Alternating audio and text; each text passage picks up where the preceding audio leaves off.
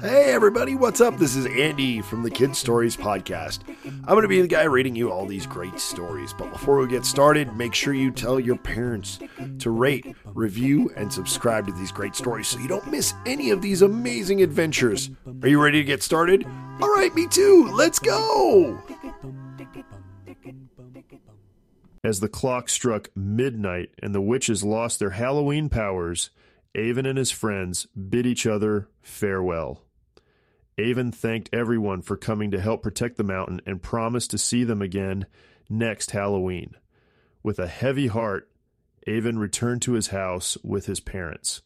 The next morning, as Avin woke up to a new day, he sensed that something was off. There was an eerie silence in the air, and a thick fog enveloped the entire mountain. Avin's intuition told him that the witches were not done yet. He quickly rushed outside to gather his friends. As he reached the spot where the bonfire had been, he realized that no one was there.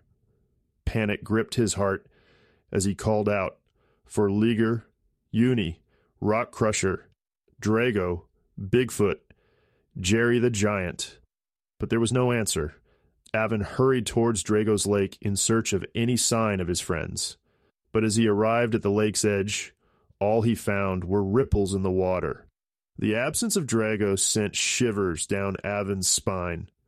Desperate for answers, Avin decided to head towards Witchtown itself. He knew it would be perilous, but he had to face his fears head-on if there was any hope of rescuing his friends. As he made his way through the dense forest towards Witchtown, the usually vibrant trees seemed to wither away before his eyes. The forest echoed with cackles and eerie whispers from unseen creatures. Finally arriving at Witchtown's entrance, Avin could feel dark magic pulsating through its gates.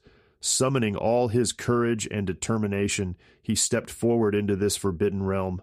Inside Witchtown's twisted streets, witches of all kinds stared at him with malevolent eyes.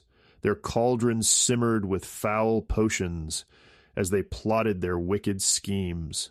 Avin's deep desire to rescue his friends guided him through the treacherous town. He searched every corner, but his friends were nowhere to be found. It seemed like all hope was lost. As he turned a corner, Avin's heart skipped a beat. There, in the center of Witchtown, stood a towering figure cloaked in shadows, the Grand Witch. She sneered at Avin, knowing he was no ordinary child. The Grand Witch revealed her twisted plan. She had captured Avin's friends and drained their powers to make herself unstoppable. With every moment that passed, her own powers grew stronger. Undeterred by fear, Avin took a deep breath and focused on his magical heritage. He channeled the energy within him and felt his own power surge. Transformation awaited him. With a burst of light, Avin transformed into his godlike form, radiating with divine energy.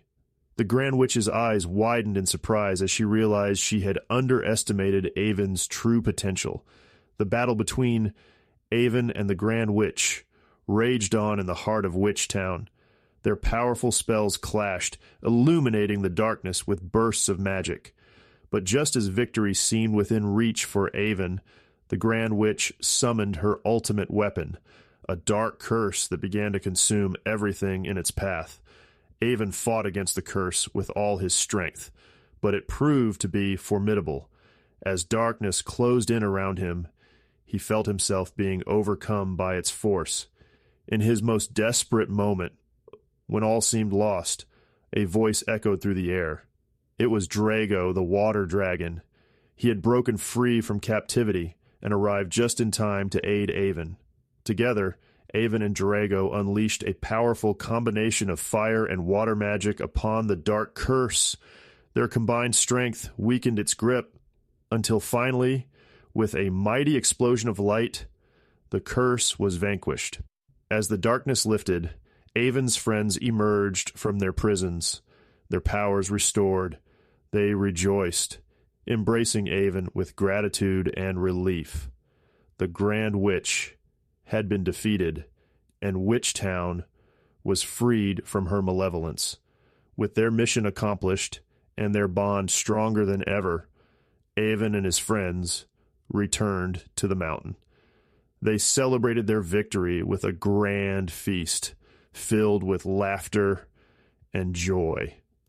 The sun set on that eventful day, marking the end of an unforgettable battle. But Avin knew that there would always be new adventures awaiting him, for his magical destiny was far from over. Guess what, guys? You've reached the end of this episode. Thank you so much for listening. If you have any ideas for any stories or just want to say what's up, email me at andy@kidsaudiostory.com. That's andy@kidsaudiostory.com. Remember to tell your friends. The more people that know about this podcast, the more stories we can make. So go and do that now.